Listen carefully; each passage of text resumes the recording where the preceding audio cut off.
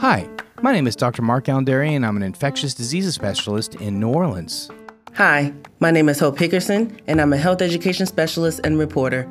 This is the Noise Filter Podcast, where an infectious diseases physician, That's me, and a health education expert. that's me, talk about what you need to know to keep yourself and your loved ones healthy.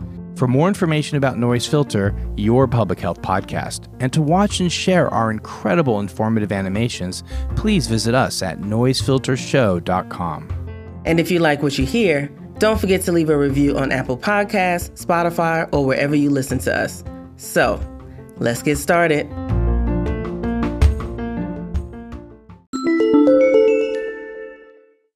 Hello and welcome to Noise Filter. Today, Hope, my co-host, could not be here. Instead, we have today probably the smartest and brightest person that I know, and that's my wife. Her name is Liana Elliott. Welcome to the show, Liana. Thank you for co-hosting. Thank you for having me. I'm thrilled to be here.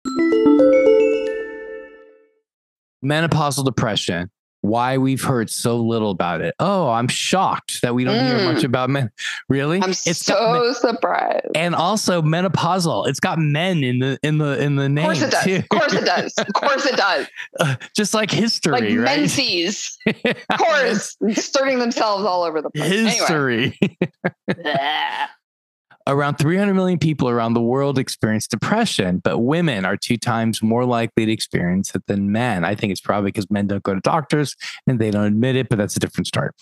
In fact, the prevalence of depression in women significantly spikes around the time of menopause, which usually begins around a person's mid-40s.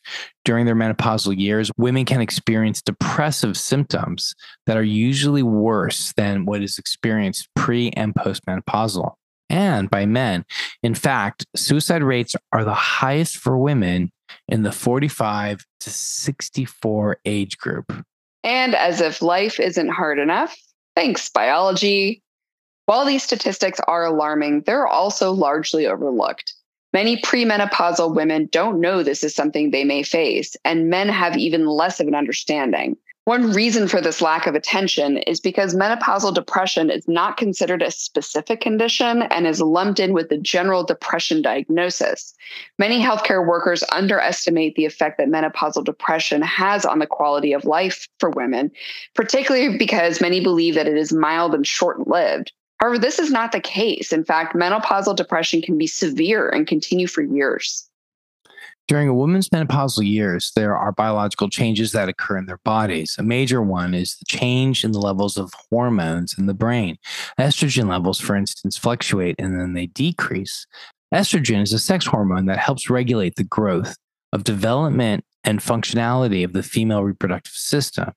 Through most of human history, the vast majority of women pass through her childbearing years by the mid to late 30s, causing the system to no longer be relevant. This is partly because childbirth becomes more risky for the mother and child in later years. So the body evolved to begin shutting down the system and allocating resources elsewhere. Through most of human history, the average lifespan also hovered around 40 years old, meaning that many women would never reach menopause. And even for those who did, this would make up a relatively short part of their lives. Today, however, the average lifespan more than doubled in the last 150 years, and we now have many women living far past menopause. And healthcare is trying to catch up on what hormone variations women should expect, how they might affect them physically and mentally, and the downstream effects of these on other brain chemicals such as serotonin and dopamine, which are also important in mood regulation. While some of the intricacies are still being researched, what we do know is that all of these changes can lead to depressive symptoms. People experiencing menopausal depression often do not respond well to antidepressants. Studies show that hormone replacement therapy is a way more effective way to treat this condition, yet the diagnosis of depression often leads to a prescription for antidepressants. One of the main reasons for this is that many healthcare workers still do not attribute menopause as the underlying cause for women's depression and therefore do not prescribe hormone replacement therapy. Historically, there has been a lack of funding and research given to women's health initiatives. In fact, an analysis published in the Journal of Women's Health in 2021 found that the U.S. National Institutes of Health allocates a disproportionate amount of funds to research diseases that primarily affect men, quote unquote, at the expense of those that primarily affect women. Wow. Shocking. While we specifically need more funding for research about healthcare challenges that women face, it's far past the time to accept that men and women are living far past 40 years and that we need to learn more about the changes that come with this transition out of our younger years.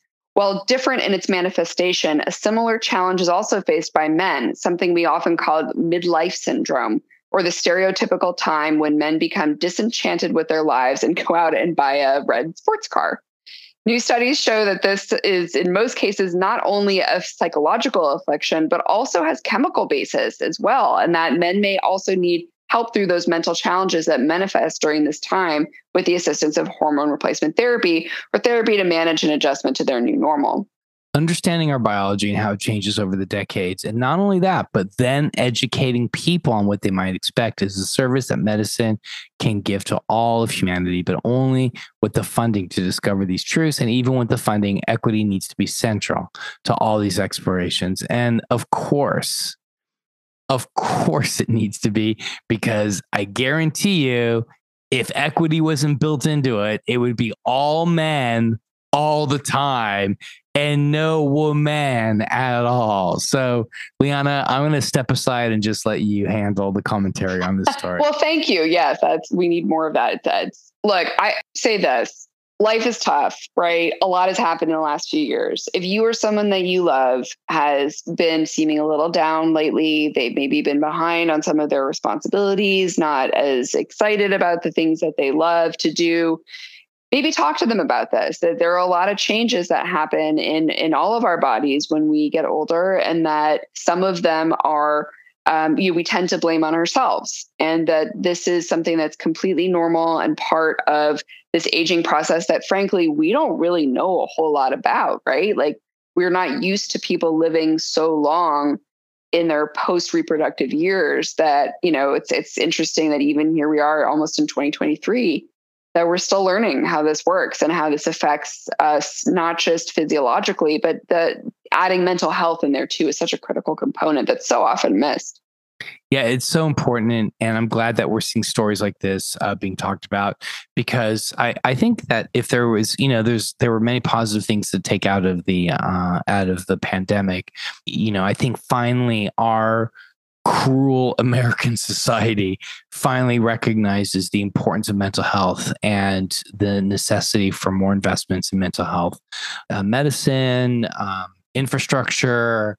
Think about it. Like, insurance companies don't cover mental health. Like, you have to pay out of pocket for a lot of this stuff. I mean, it's crazy, and the same thing with dental and eye and feet care. It's just like, okay, let's just separate let's just chop the body up into different pieces, That was I saw somebody was referring on Twitter to their dental insurance as like their insurance for their like luxury bones, like teeth or right. But it's exactly the same, right? It's the same thing, right? That's like, we are whole people.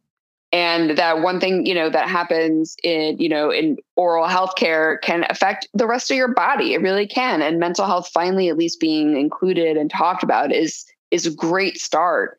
But 100%. This division between mental health and physical health, we got to get rid of that. This is 100%. We're one whole person.